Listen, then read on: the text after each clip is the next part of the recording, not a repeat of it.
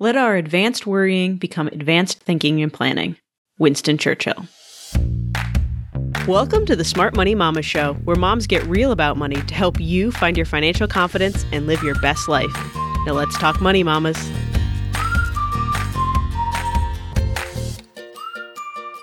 Hey there, mamas. I'm your host, Chelsea Brennan, and today we're talking about emergency planning.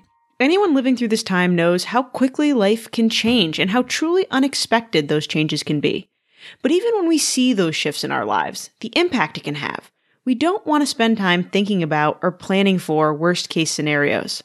Some people believe that planning for emergencies will somehow make them more likely. Some people feel that they're invincible and that global pandemics, disabilities or injuries, or even premature death could just never happen to them. And many of us, we simply think we have time. Emergency and estate planning often falls into that important but not urgent area of our to-do list that gets pushed off time and time again. More than anything, though, we're scared. We know the realities of what could happen. We all have friends that have faced the unthinkable, or we've watched a movie and cried wondering, what if that happened to me, to my children? And our instinct is to push the thought away, to bury it and just hope that nothing bad ever happens, that we've done enough to make things okay. The problem with that is twofold. First, you may not actually be prepared. Avoiding emergency planning because it's hard can put your loved ones in a more difficult position if something happened than if you just faced your fears and made a plan. Emergency and estate planning is truly an act of love, something a little bit hard, a little bit scary, that we do because it's the best thing for our families. Second, avoiding the topic doesn't actually give you mental peace. It leaves this low-level anxiety and fear about what-if scenarios. We're never going to have true clarity about the future or the perfect plan for every possible life outcome. There are just way too many variables. But there is true peace and contentment around knowing we've done the best we can, that we've put our finances in order, that we've had the conversations we've needed to have, that we've eliminated as much uncertainty as we realistically can. When we've done that, those frightening what-if scenarios are more bounded. We know that the big things, caregiving, finances, housing, are taken care of. And we can push those thoughts out of our mind, not in a panicked, I can't handle thinking about that way, but in a, I don't know what will happen, but I know I've done the best for myself and my loved ones way. It's a powerful thing. So today, we're talking about effective emergency and estate planning, what's important, where you should start. We do have a free resource for you to download if you want to start your planning process, our Financial Emergency Preparedness Checklist. You can grab your copy and view the full show notes of this episode at smartmoneymamas.com/21. Are you ready? Let's get planning. The first step of effective emergency planning for every family is establishing a robust emergency fund. We've all heard of and talked about emergency funds many times. This is cash you have on hand to handle any major unexpected expense, layoff, health issue, really you name it. Ideally, we want 3 to 6 months of expenses saved in an emergency fund. And I know, especially when you're living paycheck to paycheck, that feels super hard. So start with $500, then $1,000. If you're paying off high interest debt, after your first $500 to $1,000 in savings, decide on a balance between building your emergency fund and paying off debt that feels best for you. There's no right or wrong answer here. But this is not an optional element of emergency planning, not something that some families can afford to skip. Families that are farther along on their financial journey might believe that they could just sell investments in an emergency to cover expenses, or that their job is lucrative enough or safe enough that they don't need to keep separate emergency savings. They may even buy into the idea that keeping any money in cash that isn't invested is quote-unquote wasting the returns that money could otherwise get in the market. The thing is, no job is 100% secure. No pension is 100% secure. And we don't ever want to be in a place where we're forced to sell investments at a big loss.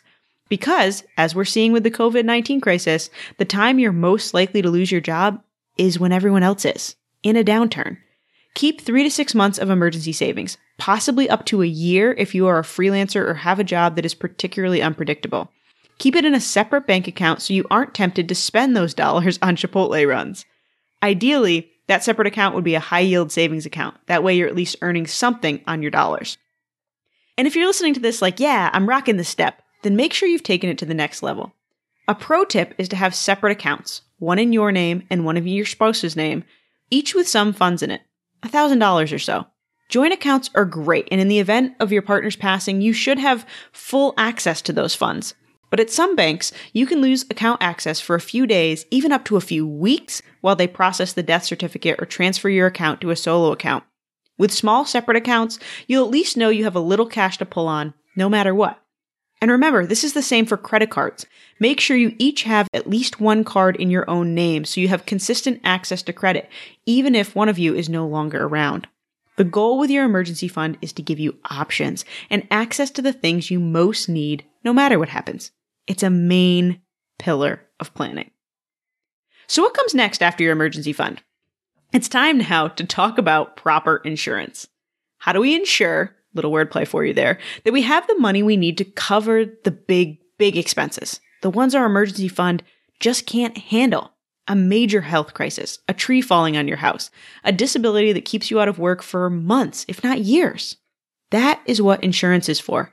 Now, insurance is a weird thing. It's one of those few areas of life that our ideal outcome is to regularly pay for a service that we never or very rarely use. Having disability insurance doesn't mean I want to get sick or injured and feel like I'm getting screwed if it never happens. Instead, I'm happy to pay for the peace of mind insurance provides while hoping that I never need it. There are 5 core types of insurance most families need. In order of how often most families have claims, these are health, auto, home or renter's insurance, long-term disability, and life insurance. Each of these types could be their own podcast episode, and maybe someday they will be. Instead, today I just want to give you a few tips. First, don't overlook long-term disability insurance. So many people believe this is only for workplace injuries, but those injuries actually represent less than 5% of long-term disability claims. Claims on long-term disability insurance are mostly health issues or outside accidents. So many of us know, or at least have heard of, life insurance, but we're actually more likely to lean on disability insurance. The U.S. Census Bureau estimates that 1 in 5 American workers will become disabled at some point in their career. In most cases, not permanently, but you're still going to need income during that time. My first boss on Wall Street, the first person ever to tell me I needed to sign up for our company's long-term disability policy, was diagnosed with a rare form of brain cancer in his early 50s. Symptoms came on quickly, and he couldn't write or speak, and he had to leave his job. After 3 years of treatment and surgeries, he passed away. It was horrible for him, his wife, and everyone who knew him as a kind, caring man who seemed completely healthy up until that point. And I don't know what his wife, who didn't work outside the house and needed to help care for him during those years, what she would have done without his long-term disability income. It meant they could get health insurance, stay in their apartment, and keep things as stable as they could during that difficult situation. If your family depends on your income, long-term disability insurance can be a huge piece of your emergency planning puzzle. On your own, it can be a little expensive depending on your age and how much coverage you want. But many employers offer subsidized plans as a workplace benefit. If your employer offers this, make sure you're opted in. If you're self-employed and don't have a workplace option, look for professional networks in your field that may have more affordable group policies, or compare quotes at a website like Policy Genius, policygenius.com/smartmoneymamas, to see what coverage options you have. Second, if you don't have life insurance yet, apply for it. It's cheaper while you're younger and healthier. And if you do have life insurance, make sure you have enough. The life insurance isn't just about covering the cost of your funeral or providing a couple months of expenses. It's about helping keep your family's financial life stable if you can't be there. That may mean having enough insurance to pay off your debts or mortgage. Many people imagine that they would stay in their homes to provide consistency for their kids if their spouse passed away. But if one partner's income isn't enough to get approved for the mortgage on their own, they may be forced to sell. That may mean having enough insurance for your spouse to take 6 months off from work, to grieve and to care for themselves and the family after you pass. For parents, that often means having enough insurance to cover the cost of childcare or even college. A common rule of thumb for life insurance is to have 7 to 10 times your annual income in insurance. If you make $50,000 a year, that's $350,000 to $500,000 in life insurance. This may seem like a massive number, but if you start paying off mortgages and factoring in childcare costs, it may seem a lot more realistic. And remember that for the vast majority of families, term life insurance, which covers you for a set amount of time, the term, is far more affordable and more appropriate than whole or permanent life insurance. We need life insurance when we have people who are dependent on us. For most of us, our kids will grow up and move out, we'll save for retirement so our spouses have assets to lean on if we pass, and the need for significant life insurance, it diminishes. If we outlive our 20 or 30-year term life policy, it will just expire, and that's okay. We don't need it anymore. Permanent life insurance can be 5 to 15 times more expensive than term life. This is problematic when the higher price for whole or permanent life insurance means you might choose a lower benefit option that may not provide enough resources for your family if you passed. Get the coverage you need with more affordable term life and put the savings towards your other goals. I'll include links in the show notes to today's episode to trusted places to get life insurance quotes, like Policy Genius mentioned earlier, and other resources on determining how much coverage you need. Now, before we go beyond emergency funds and proper insurance, I want to take a quick pause to tell you about our incredible sponsors that help make the Smart Money Mama show possible. Today's podcast is brought to you by Debt.com. If you're feeling overwhelmed by monthly payments or balances, but don't know who to turn to, Debt.com can match you with a trustworthy debt solution provider to help you create a solid debt freedom plan. You can learn more by visiting smartmoneymamas.com/debt or by calling their free support line at 844-462-8280. Debt.com for when life happens. All right, mamas, now we have an emergency fund and all the proper insurance. What comes next? Well, estate planning. Creating a proper will or trust so that your assets and your children go to the people you want them to. I know. You don't want to talk about this. You don't want to make decisions about who would care for your kids, who your life insurance money would go to, and how you would want it to be used, who you trust enough to make major healthcare and end-of-life decisions for you. And I get it. I really do. These are hard questions. It's why 6 in 10 American adults don't have a will, and even fewer young parents do.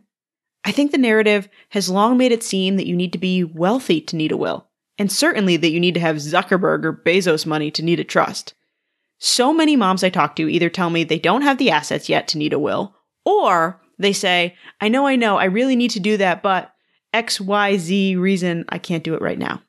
Our next episode this Thursday will be an in-depth discussion with Heather Satin, an estate attorney, and she's going to answer many of your big questions about estate planning. But I want to tell you a few things first. If you have children under the age of 18, you need a will. Not next year, not when something happens and you're scrambling, right now. A lot of people believe that if something happened to them and to their partner, the best person would end up stepping up and caring for our kids. Our sister we're super close with, or a best friend who lives down the street and already knows our kids well. No one, obviously, would be able to replace us, but the best person would be there. Yet, that's not always how it works. Without a will, family court will decide who gets custody of your children. Often it's the person who fights the hardest, and by the hardest, I mean the loudest. That could be whoever has the most financial assets or the person most closely related to your child by blood. And this process, it can take months to over a year. It leaves your kids in limbo and having to make more trips to family court. None of us want that.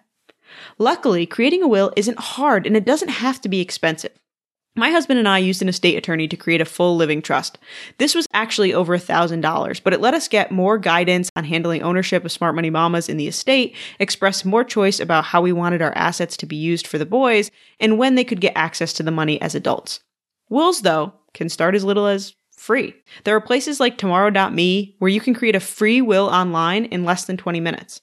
Will it be the most customized, comprehensive will out there? Probably not, but it will address your core desires about guardianship and where you want your assets to go. It's a great start. And for some families with limited assets, that's actually enough. If you want to take it to the next level, my favorite online will service is Trust and Will. Their wills start at just $69 and walk you through the process beautifully, explaining all the decisions you're making along the way.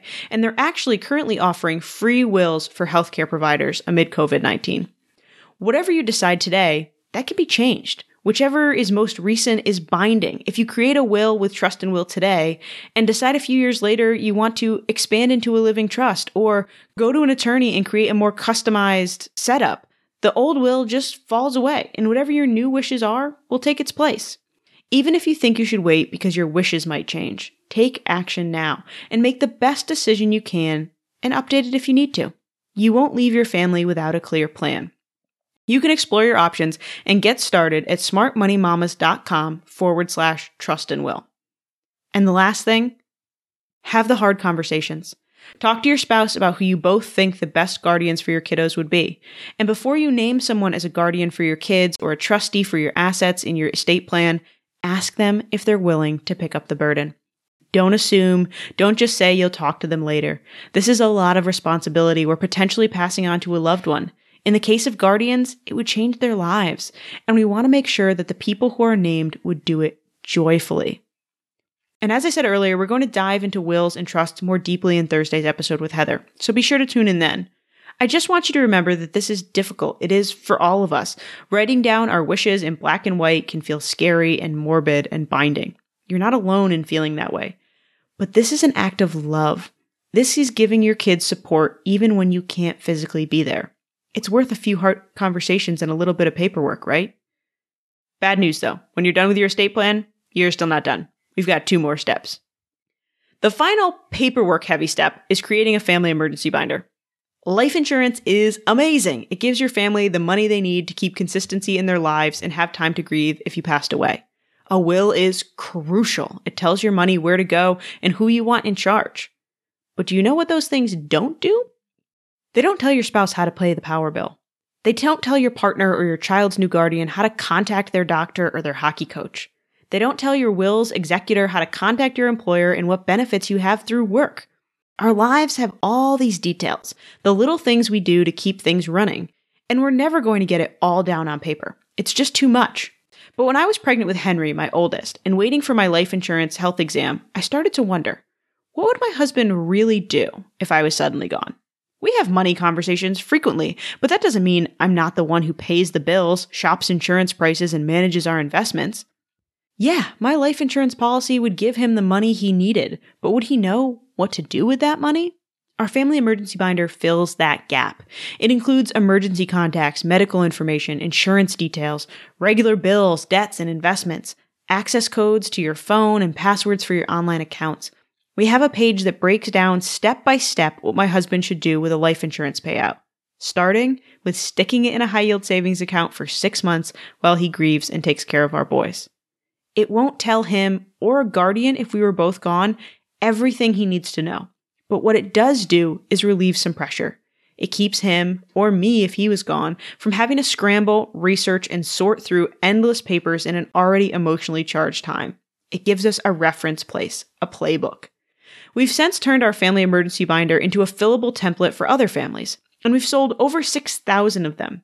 In that process, we've heard some really cool stories from moms who used filling out the binder to have deep, important money conversations with their spouses, who created mini book clubs for accountability with their friends, and they checked each other on filling out all of the sessions, who faced home damage in California fires or the Houston flooding and were glad to have the binder themselves to lean on when making calls or arrangements, who bought the binder for their parents and worked on it together so they were more confident that they could handle their parents' affairs if their parents weren't able to. You don't have to use our template. You could certainly make your own, but it's such a gift for anyone who ever needs to step into your life and help out, temporarily or permanently. Your final step is fairly simple compared to everything else we talked about today. You've done all the heavy lifting, and you've asked yourself the tough questions. So what's left? Packing a grab-and-go bag and laying out day-to-day emergency plans. If you're from an area known for fires, floods, tornadoes, or hurricanes, you're super familiar with this concept. Having the resources, clothes, documents you need if you were displaced by a natural disaster is probably second nature. I'll be honest with you though, I'm not from an area where that's common. The only time I ever had to evacuate my home was during Hurricane Sandy when my now husband, then roommate, not even boyfriend, and I had to evacuate our apartment on the Hudson River in Jersey City and go to his parents' small 1-bedroom home for 5 days. It's miraculous that we all survived the awkwardness. Seriously, at one point, I had to decide if I was going to stick my head out of the bathroom and call either my now husband, who I had a major crush on, or my future mother-in-law that I had met 12 hours before to help me figure out their crazy shower. A go bag would not have helped me with this decision.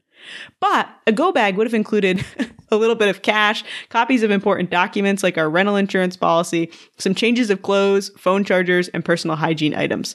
Basically, we would have spent less time running around the apartment deciding what to bring with us. If you don't yet have a grab-and-go bag, there is a suggested packing list in the free Financial Emergency Preparedness Checklist, which you can find in the show notes at smartmoneymamas.com/21. Now, we keep a grab-and-go bag handy in the garage. We still don't live in a high-risk area, but it's nice to have, even if we were faced with a house fire or other issue. In addition, we have our day-to-day emergency plans. Jeremiah and I have discussed who would grab what or who in the case of a house fire. I have the boys, Jeremiah grabs the dog, our wallets, and calls 911. When we leave the boys overnight with either of our parents, we make sure they have a medical power of attorney for the boys so that they could get the medical care if they needed it. In most states, a non-parent adult, even a relative, cannot get medical care for a child without the parent being present or express written consent. We have phone numbers for the boys' doctors, school, neighbors, and even more organized in our family emergency binder for quick reference. In short, we have a plan. Mama, all of this may seem a little over the top if you haven't waded into this type of planning before, but I promise you we're not bunker in the backyard zombie apocalypse preppers. I am an anxious person though. I worry about my kids, my spouse, and my family. These steps will not only make it easier for my loved ones if a worst case scenario ever happened, but it also gives me mental peace. I know wholeheartedly that I've done the best I can, that these steps, which in reality didn't take me that long, let me love and care for my family even if I couldn't be mentally or physically present. I highly recommend you do the same. So what were those 5 steps? Let's do a quick recap. 1, create a robust emergency fund to support you financially through unexpected twists and turns of life. 2, getting proper insurance, health, home and auto, long-term disability, and life insurance to cover all those things our emergency fund can't. 2, completing an estate plan with a will or living trust so our wishes will be known and honored even after we're gone. 4, compiling a complete family emergency binder so our loved ones have a playbook on how to handle our finances, healthcare, and provide stability for our kids during an emergency. 5, packing a grab-and-go bag and having household plans to handle disasters. Take it one piece at a time. You've got this. Mamas, thank you so much for joining me today to talk about effective family emergency planning. I hope you're feeling confident in the steps you can take to provide more stability for your family and reduce your own mental load. You can view the full show notes of this episode with links to all the resources mentioned, including your free copy of our financial emergency preparedness checklist in the show notes at smartmoneymamas.com/21. Thank you again for listening to the Smart Money Mama Show. Tell your mama friends, and thank you to our awesome sponsor, Debt.com, for helping me make this episode possible. Keep talking money, Mama. I'll see you next time.